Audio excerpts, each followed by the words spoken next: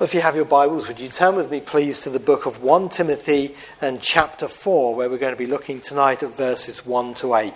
1 Timothy and chapter 4, verses 1 to 8.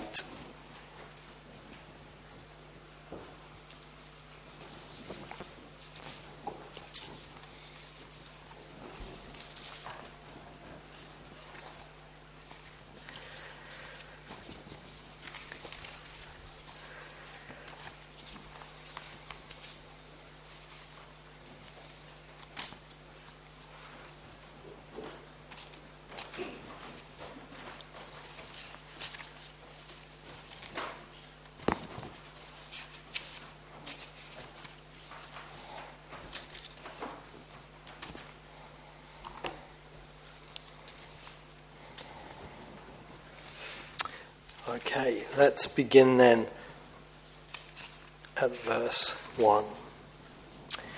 Now the Spirit expressly says that in latter times some will depart from the faith, giving heed to deceiving spirits and doctrines of demons, speaking lies in hypocrisy, having their own conscience seared with a hot iron, forbidding to marry and commanding to abstain from foods which God created to be received with thanksgiving by those who believe and know the truth. For every creature of God is good, and nothing is to be refused if it is received with thanksgiving, for it is sanctified by the word of God and prayer. If you instruct the brethren in these things, you will be a good minister of Jesus Christ, nourished in the words of faith and of the good doctrine which you have carefully followed. But reject profane and old wives' fables, and exercise yourselves towards godliness, or exercise yourself towards godliness. For bodily exercise profits a little, but godliness is profitable for all things, having promise of the life that now is and of that which is to come. Please keep your Bible open there. Back in the beginning of the space race, when the NASA organization were making their Apollo missions ready, the very first Apollo mission, Apollo 1, got off to a disastrous start, because on the 21st of February 1967, there was a training exercise at Cape Canaveral, and what happened was there were 3 astronauts who were due to go up in space, whose names were August Chisholm, Ed White and Robert Chaffee, and they were inside a space cabin which was highly pressurized with huge amounts of oxygen. And they were inside this cabin in an exercise preparing them to go into space, when there was a spark in one of the pieces of electrical equipment that sent a massive fire through the cabin. And because of the highly pressurized cabin, they couldn't get the people out, and they were killed, sadly, before they'd even got into space. And Apollo 1 was a disaster from the beginning. Later on at the inquiry, Colonel Frank Borman, who was himself an astronaut, said the fault lied in a lack of imagination. He said, we'd prepared for everything we could think of outside.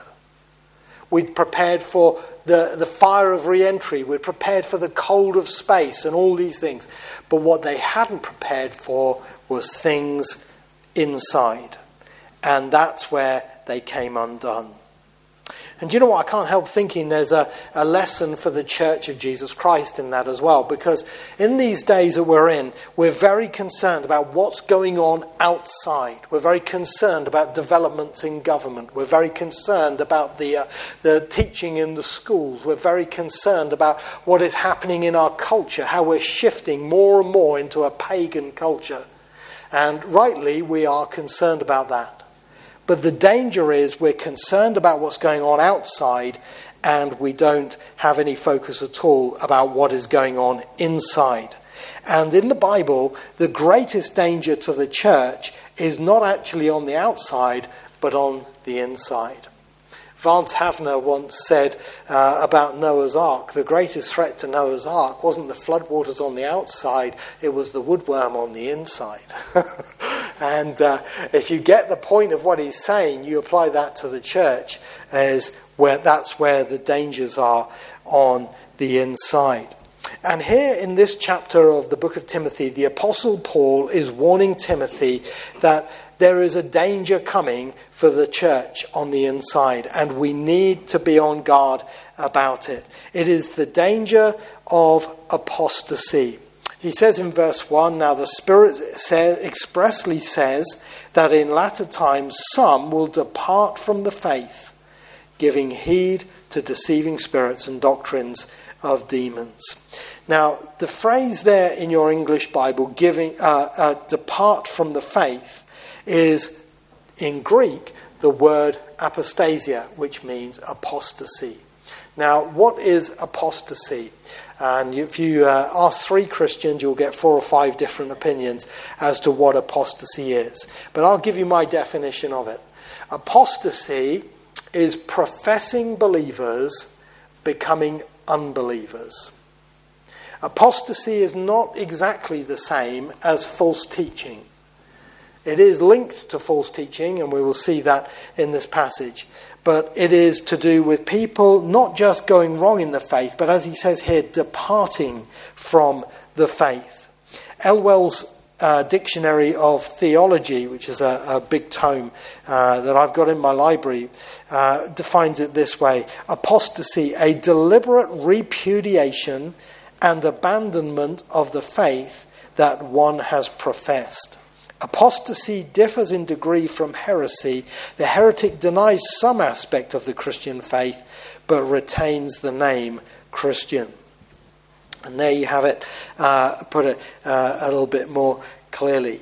So it's professing believers, and I say professing, those who say they were Christians, but I don't believe a real Christian loses his salvation, but professing believers becoming unbelievers. And this is something that Paul warned that would happen in the last days. He said the Holy Spirit was telling him this. The Spirit expressly says, and that's a little verse, by the way, it shows the scriptures were inspired by the Holy Spirit. And as Paul was writing this, he was inspired by the Holy Spirit. But the Holy Spirit said that in the latter times, and the Greek word for times there is kairos, at different stages towards the end. That's what it means. Some will depart from the faith. And this was what he was warning Timothy about. Let me give you an illustration or two of this in our day. I used to get John MacArthur's organisation's prayer letters and materials sent. His organisation is called Grace to You. And in one of his letters he sent out some time back, he told the sad story of somebody who had written in to their organisation asking to be removed from their mailing list. A man called Steve. Steve wrote these words in his letter to John MacArthur and the organisation. He said, over many years I have been blessed to receive free tapes, CDs and books from your ministry. Thank you. At that time, I really appreciated them. Now, I no longer believe in the God of the Bible or in Jesus Christ. 10 years of full-time ministry proved to me that there is no God and that the God of the Bible does not care. So work that one out. I now reject Christianity and have come to peace. What was at first a great loss has now turned to joy, peace, and freedom. I did not leave the faith because of some extreme sin. I left because the God of the Bible, Jesus Christ, and the Holy Spirit are all fantasy. I am happy now. I live in the real world. I only feel guilt about the many people whom I led to Christ and exposed to the lies of Christianity. I'm not mad at Christians. I'm not mad at you. However, I am mad at myself for not being a more critical thinker. I won't make this mistake again. Again, thank you for many years of quote-unquote help and quote-unquote teaching you all shared with me. That's an example of apostasy. It's a very sad thing when a professing believer becomes an unbeliever. More recently, we have had a very notable example, perhaps known more to the young people in the church, where a young man by the name of Marty Simpson, who was one of the musicians and part of the music group of Hillsong. And you've probably heard of Hillsong. We have songs like My Jesus, My Saviour, which is a Hillsong song. He denied the Lord Jesus Christ as being his Saviour anymore and went back. And I think now I've seen a film out called Hillsong, which is, I think, a non-Christian film basically telling his story, how he has turned away from Christianity. So this is sadly what the Bible said would happen, and it is happening in our day. Now, the Bible warns us it can happen in three ways as far as I can see. First of all, people can turn away because of persecution, with the idea that they can come back later. I think you have an example of that in the book of Hebrews, where the writer to the Hebrews is warning the Jewish Christians about going back because they want to avoid persecution, and they think, well, they can become Christians again, get born again a second time to cover up the sin of going back on the Lord Jesus. But he's warning them there not to go back, but to go on. And true Christians will persevere in the faith, is what he says. That's one type of apostasy. And I believe we will see that continually throughout the history of the church. You remember in the parable of the soils, which the Sunday school were doing this morning, the Lord Jesus told about the seed that fell on stony ground, and it didn't have much root, and when the sun comes up, which is the heat burning down on it, it withers away and perishes. And Jesus said that that's what it's like for the believer who falls away because of opposition for the word's sake. So that's one type of apostasy. Another type of apostasy is, I think, even more serious. It's when people turn away to atheism. And this is a type of apostasy that is definitely warned about in the last days in the book of Thessalonians. If you just turn over a couple of pages to 2 Thessalonians chapter 2, go back a couple of pages, I should say, 2 Thessalonians chapter 2, and verse 3, he's been talking here about the coming of the Lord Jesus, at the second coming and the tribulation coming. And he says, "Let no one deceive you by any means, for that day will not come unless the falling away comes first. And the man of sin is revealed, the son of perdition." Now, the phrase falling away there is in Greek, again, apostasia. Now, there are some Christians, some of my friends, who think that the falling away there is a reference actually to the rapture. And they say, our sort of being taken away is like the falling away in heaven. I get why they're trying to do that, but I think they're wrong. I don't think that's what the verse means at all. Apostasia means falling away. It's not the rapture is not something we do, it's something Jesus does. The falling away here, I believe, is falling away again from the faith and becoming an unbeliever. And in the context of the last days, they will then become followers instead of the Antichrist. And that's a very serious type of apostasy, when people turn away to atheism. But then you have others who turn away to false doctrine.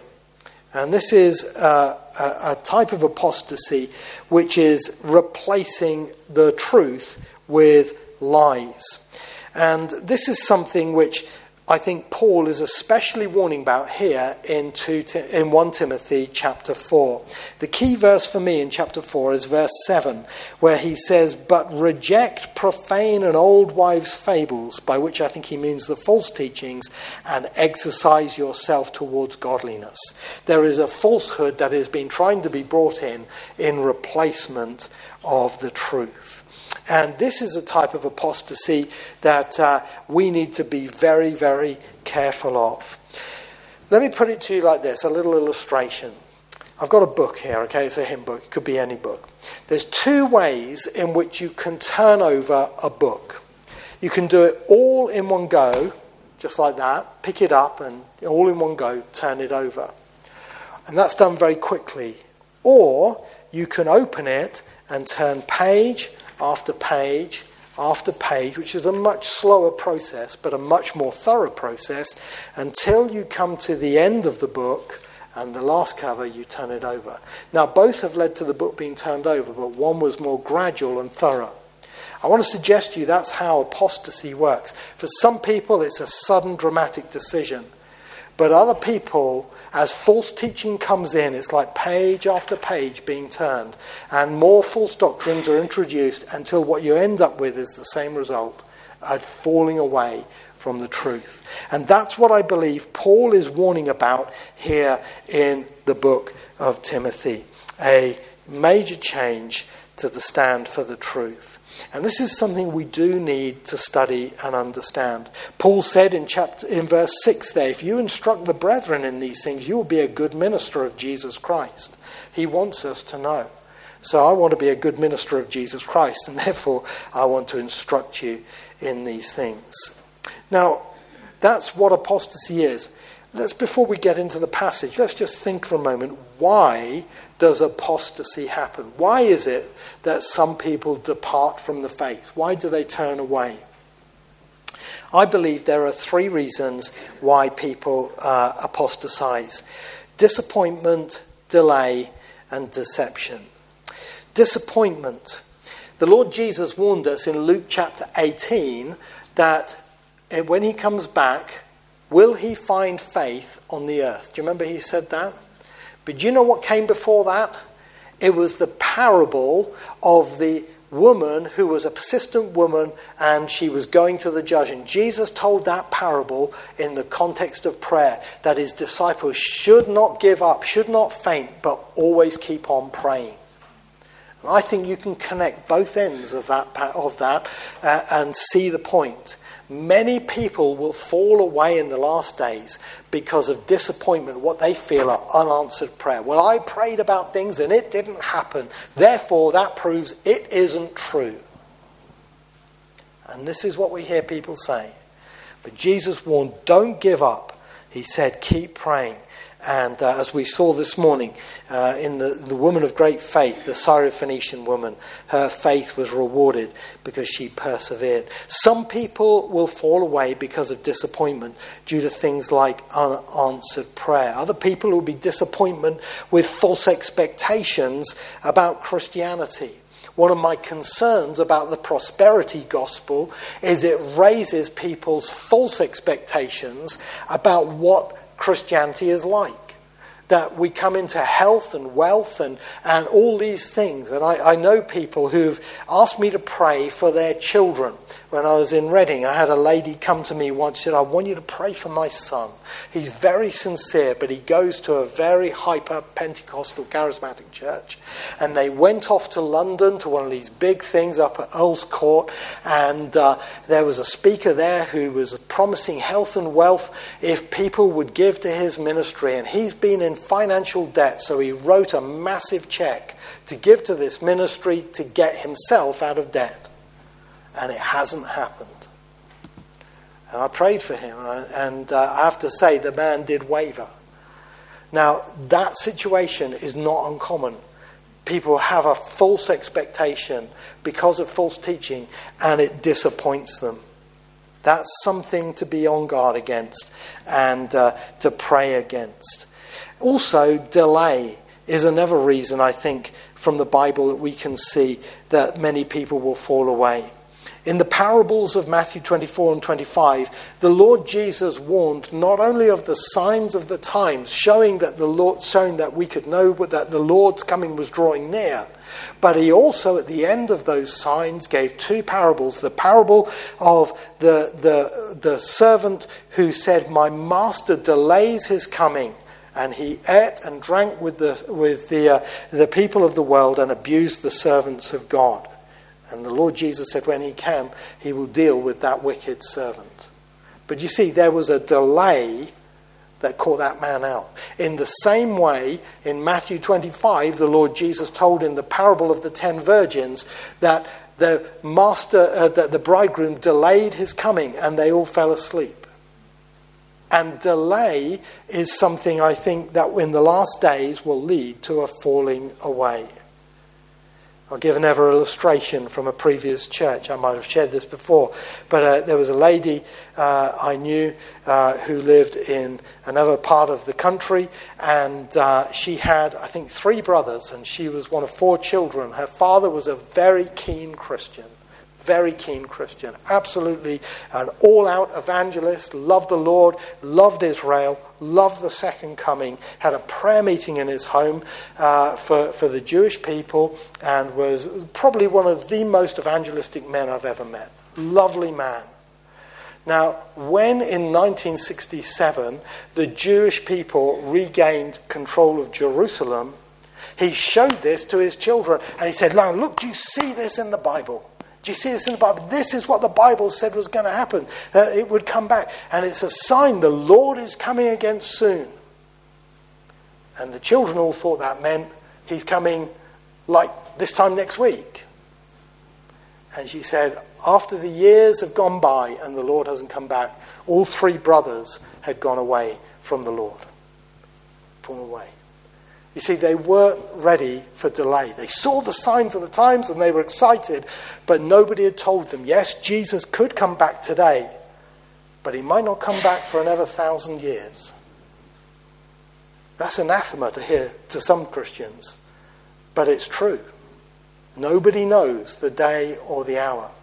And one of the things I draw from those 2 parables is that even with the sort of the accelerating prophetic program, there will be a slowdown before the showdown.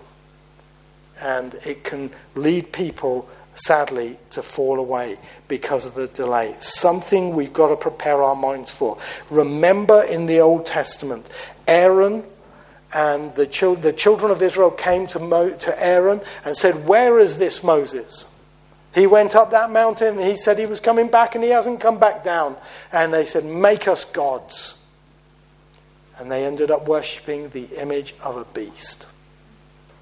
What a warning that is of the falling away and of the delay factor and how we get impatient with the Lord's return. So I think that is another reason for concern about apostasy and something we must be on guard about and be faithful to both sides of the message of the Lord's return. But finally, I believe apostasy will happen because of deception, as I've said, and I think this is what this passage here is about especially. False teaching coming in, which gradually changes the way we understand Christianity from truth to total error, which is at the end unrecognizable for the thing it started out as. And this is what we're seeing happening in our day even now. So let's start now having a look at this passage, and in the last few minutes we'll have a look at it under 4 headings. I want to see the coming apostasy. I want to see the powers behind the apostasy, the promoters of the apostasy, the practices of apostasy, and the protection against apostasy in this passage. So first of all, then, the powers behind apostasy. Paul says in verse 1, coming back there, "Now the Spirit expressly says that in latter times some will depart from the faith, giving heed to deceiving spirits and doctrines of demons." Now, false teaching doesn't arise in a vacuum. It comes from a heart of a person. And that person is the devil. He is the one who is behind false teaching and behind deception of this nature. And that is why Paul says that they give heed to deceiving spirits and doctrines of demons. Now, that does not mean doctrines about demons. Okay? It's not wrong to believe in demons as entities. That is a biblical thing. The Lord Jesus Christ cast demons out of people, and it's something we see in the Gospels very clearly. So it's not doctrines about demons. It's spirits and demons that deceive. Now you say, well, I've never met a spirit. No, you haven't. But maybe you have. You see, just as the Holy Spirit inspired Paul to write this letter, remember I said that back in verse 1, the Spirit expressly says in the latter times, so the evil spirits inspire these men to bring false teaching. Now, let me give you a very vivid illustration of this, one or two vivid illustrations of this to help you see this with some false teachings that are more obvious. Take, for instance, Mormonism. Where does Mormonism come from? Well, if you follow the history of Mormonism, it began with a man by the name of Joseph Smith in the late 1700s. And he claimed that the angel Moroni came to him, and as Arnold Fruchtenbahn says, Moroni just happens to rhyme with baloney. The angel Moroni came to him and told him where he could find some special some gold plates that had some ancient Egyptian writing on buried in America. And he was given some special glasses, like you see kids with 3D books having glasses, to be able to read the hieroglyphs on this writing. And that was where it came from.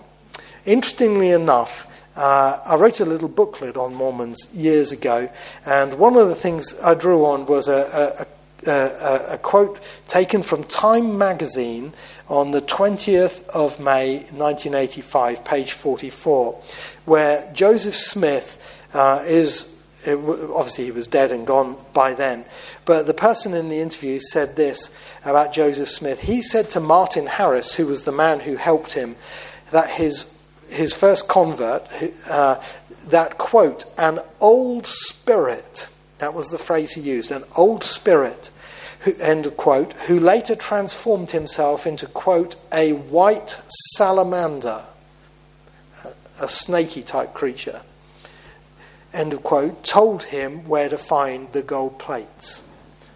He says he got it from an evil spirit. And when we find out that Joseph Smith's mother, Lucy, was into the occult before him, then we have no surprise. Interestingly, this may just be a coincidence, or it may not be, but Anton LaVey, who wrote the Satanic Bible, who was the head of the Satanist church, the evil spirit who he writes about in there is the god of the living dead, the god of the ghouls, called Moroni. I think there's a coincidence there that is too important to ignore. He was an evil spirit. He had an evil spirit deceive him into false teaching. There's another illustration which is frighteningly similar, but is more ancient than that, and it goes back to the year, I think it's 632. And forgive me if my facts on this are not exactly accurate, because I'm doing this from memory. But a man by the name of Muhammad went into a cave, and he who was illiterate was empowered to write a book which has turned the world upside down ever since. The book called the Quran. Where did he get that from? He said he was helped by the quote-unquote angel Gabriel, who came to him to help him do it. Told him to recite, and he wrote it down as he recited it.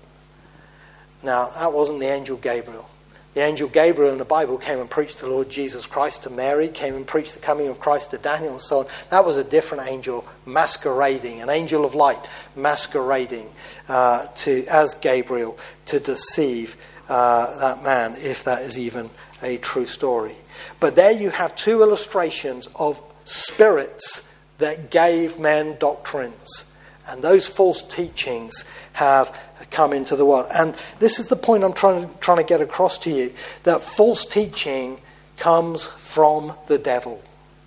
And that's why it matters so much that we are careful about what we believe and what we preach and what we study and the things of the truth. This is spiritual warfare. Spiritual warfare isn't always about going around casting down demons here, there, and everywhere. Sometimes it's about getting our theology right and preaching it right. Because there's a battle on for the truth. And this is what we've got to work for and pray for in our day. Because when a man gets to preach the word, you can be sure that there's two sides fighting over the word going out.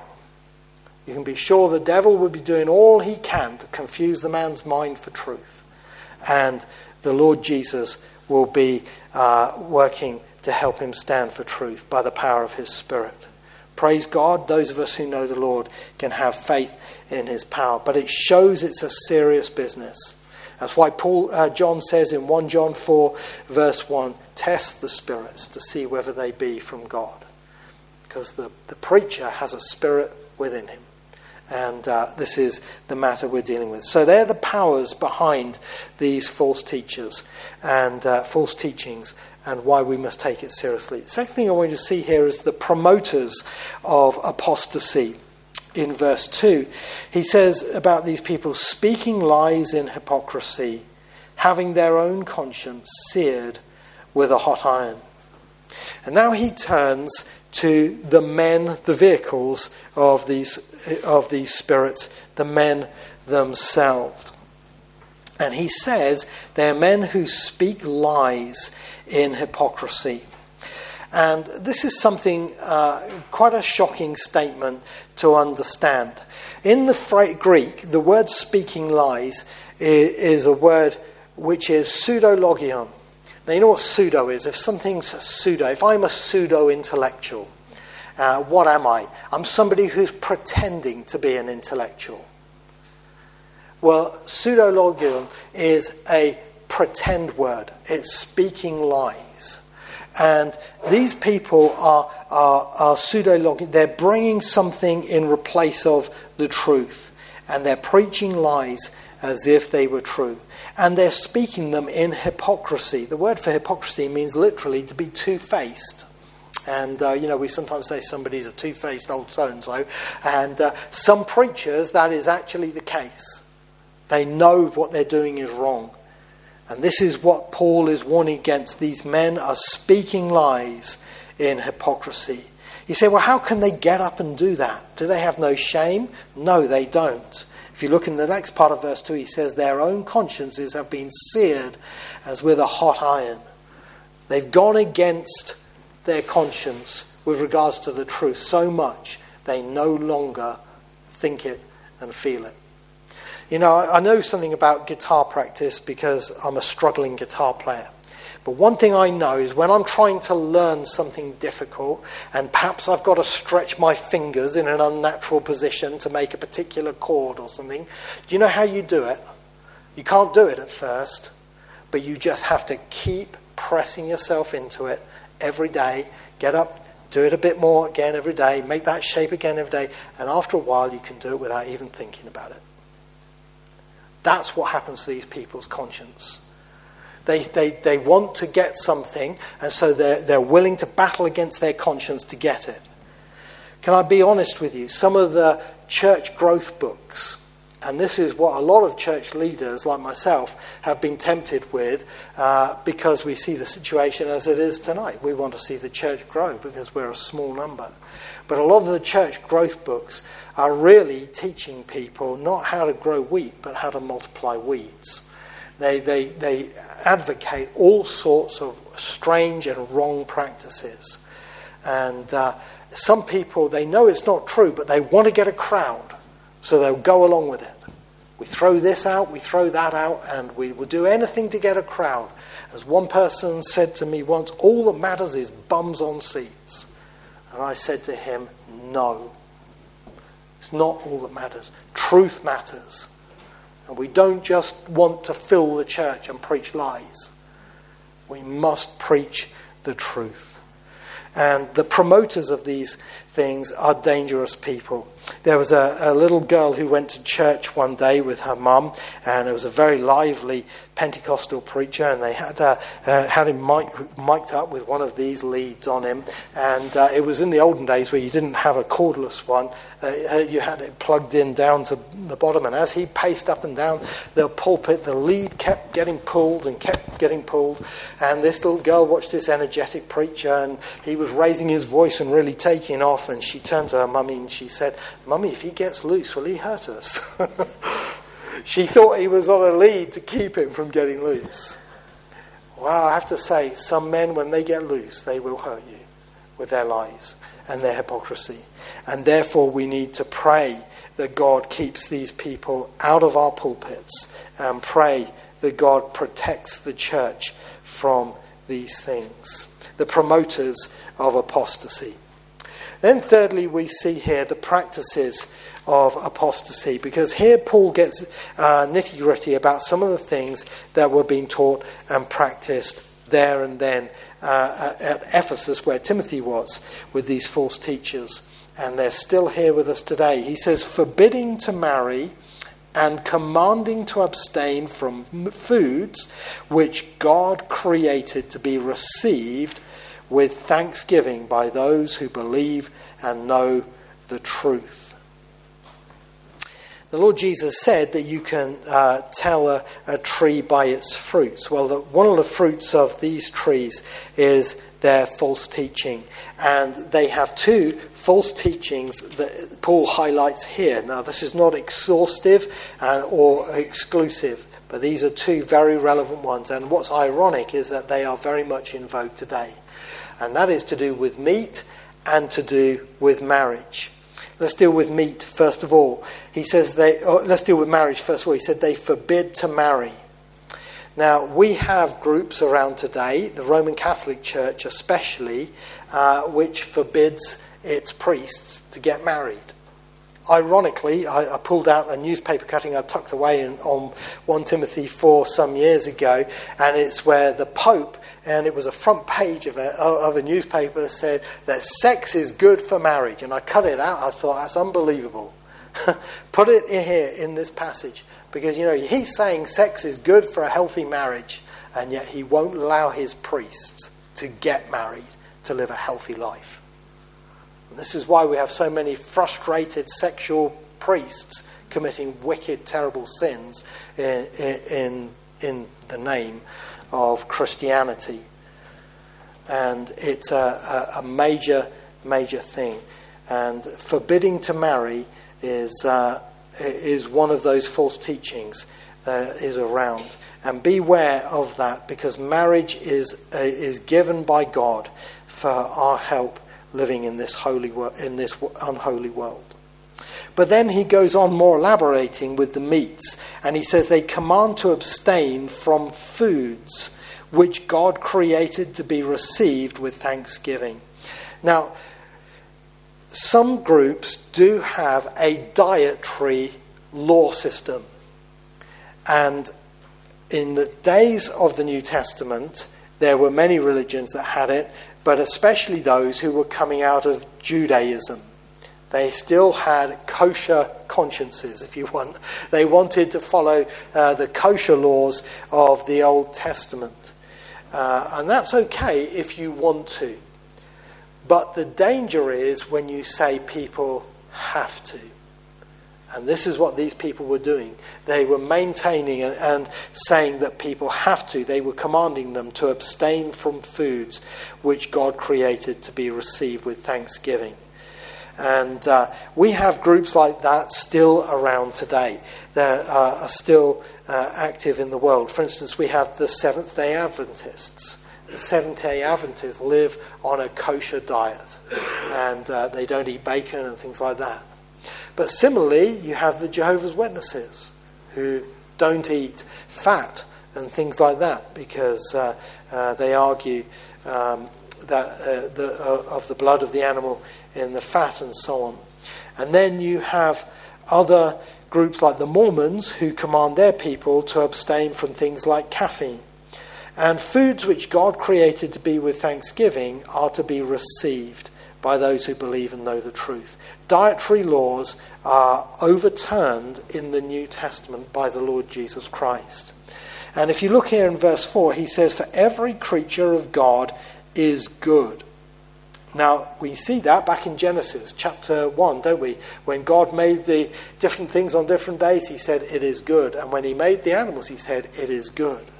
And in the Lord Jesus' teaching about what makes a man unclean, he said it's not what goes into a man that makes him unclean, it's what comes out of him. His sinful speech, his lust, his anger, his murder. That's what makes a man unclean, not what goes into him.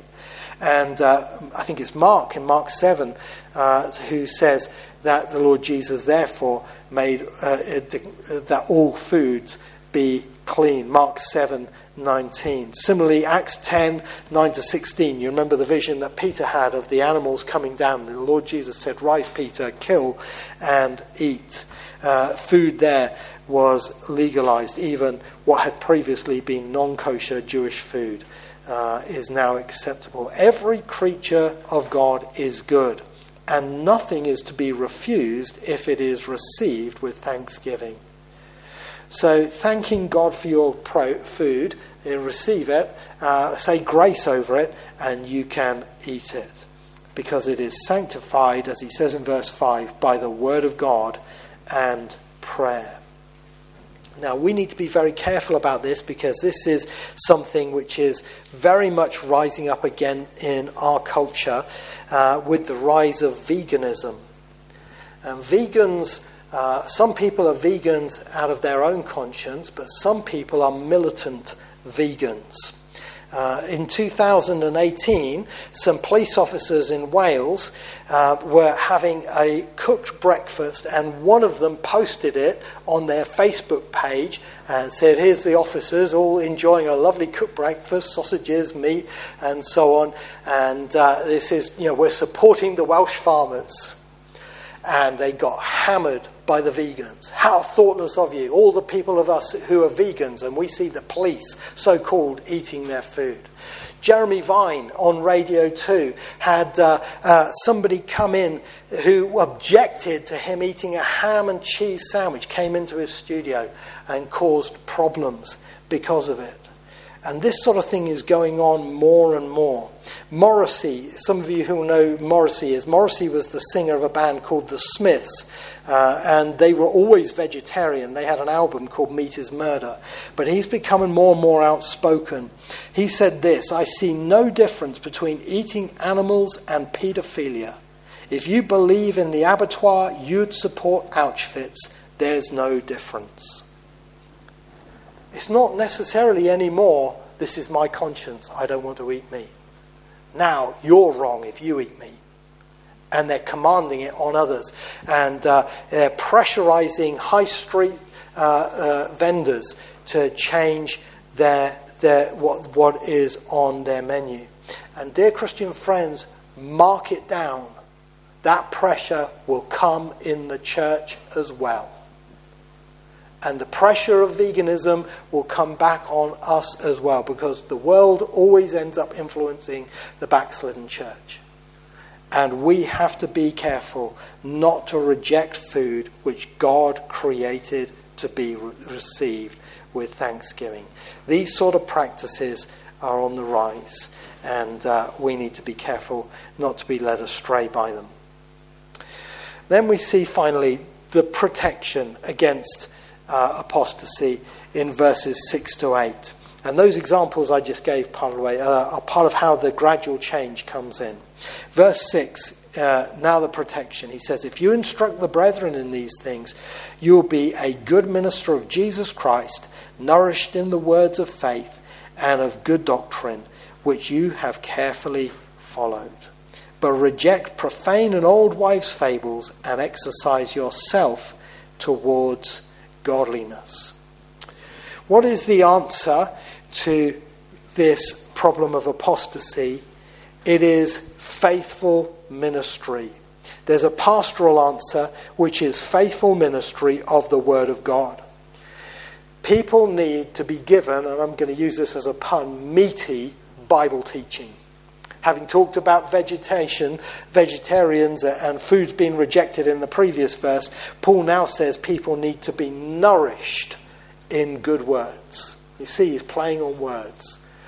He's making a change. And isn't it interesting that the Bible is called meat and milk, and those things are descriptions of the Bible. He says you need to be a person who's growing in these things yourself and teaching them to others. And he cautions Timothy himself to exercise himself towards godliness, not to fall into the false teachings that are like old wives' fables, some of these things that are old and false teachings and which are profane to the truth. But exercise yourself towards godliness. And he says, exercise profits a little, but godliness is profitable for all things, having a promise of the life that now is and of that which is to come. And he's saying, Timothy, you need to train yourself in godliness so that you can teach others and pass it on faithfully. And a faithful ministry is one of the ways God protects the church against apostasy. That's what we need to pray for. Pray for a faithful ministry. And I thank God for your prayers. And let's work in this on ourselves personally as well. We may not be pastors, but let's take this instruction to ourselves. Let's exercise ourselves towards godliness. The contrast there with physical exercise, I can't help wondering whether or not Timothy was very keen on going down the gym, and Paul was, and they did have gyms in Greece and in the Greek world. It was a big part of the Greek culture. And Paul might have been saying, Timothy, just make sure you're not spending too much time lifting weights rather than opening your Bible. Keep yourself in the Word of God, because that's what's going to keep you spiritually healthy and walking in the right way. Years ago, there was a big tower block office building in America, and it was over 42 floors high. But on the 42nd floor, you can imagine being that high up, cracks started appearing on the wall. Quite serious cracks. And the people who worked there, they pointed it out to the people who they were leasing the building from, and they said, we're concerned about this. So the owner of the building, he contacted the architect and arranged to meet the architect at this place to show him these cracks. Well, the time came when the architect was due to show up, and the owner of the building was up there on the 42nd floor looking at his watch, and he says, where is he? Where is he? And he called for a member of staff to go downstairs and see if he'd checked in yet. Well, the man had checked in, so where was he? Well, you know what? He wasn't up on the 42nd floor. He was down in the basement. When they went down in the lift and they found him down there, he said, why are you looking down here when the crack's up there? He said, I'll tell you why.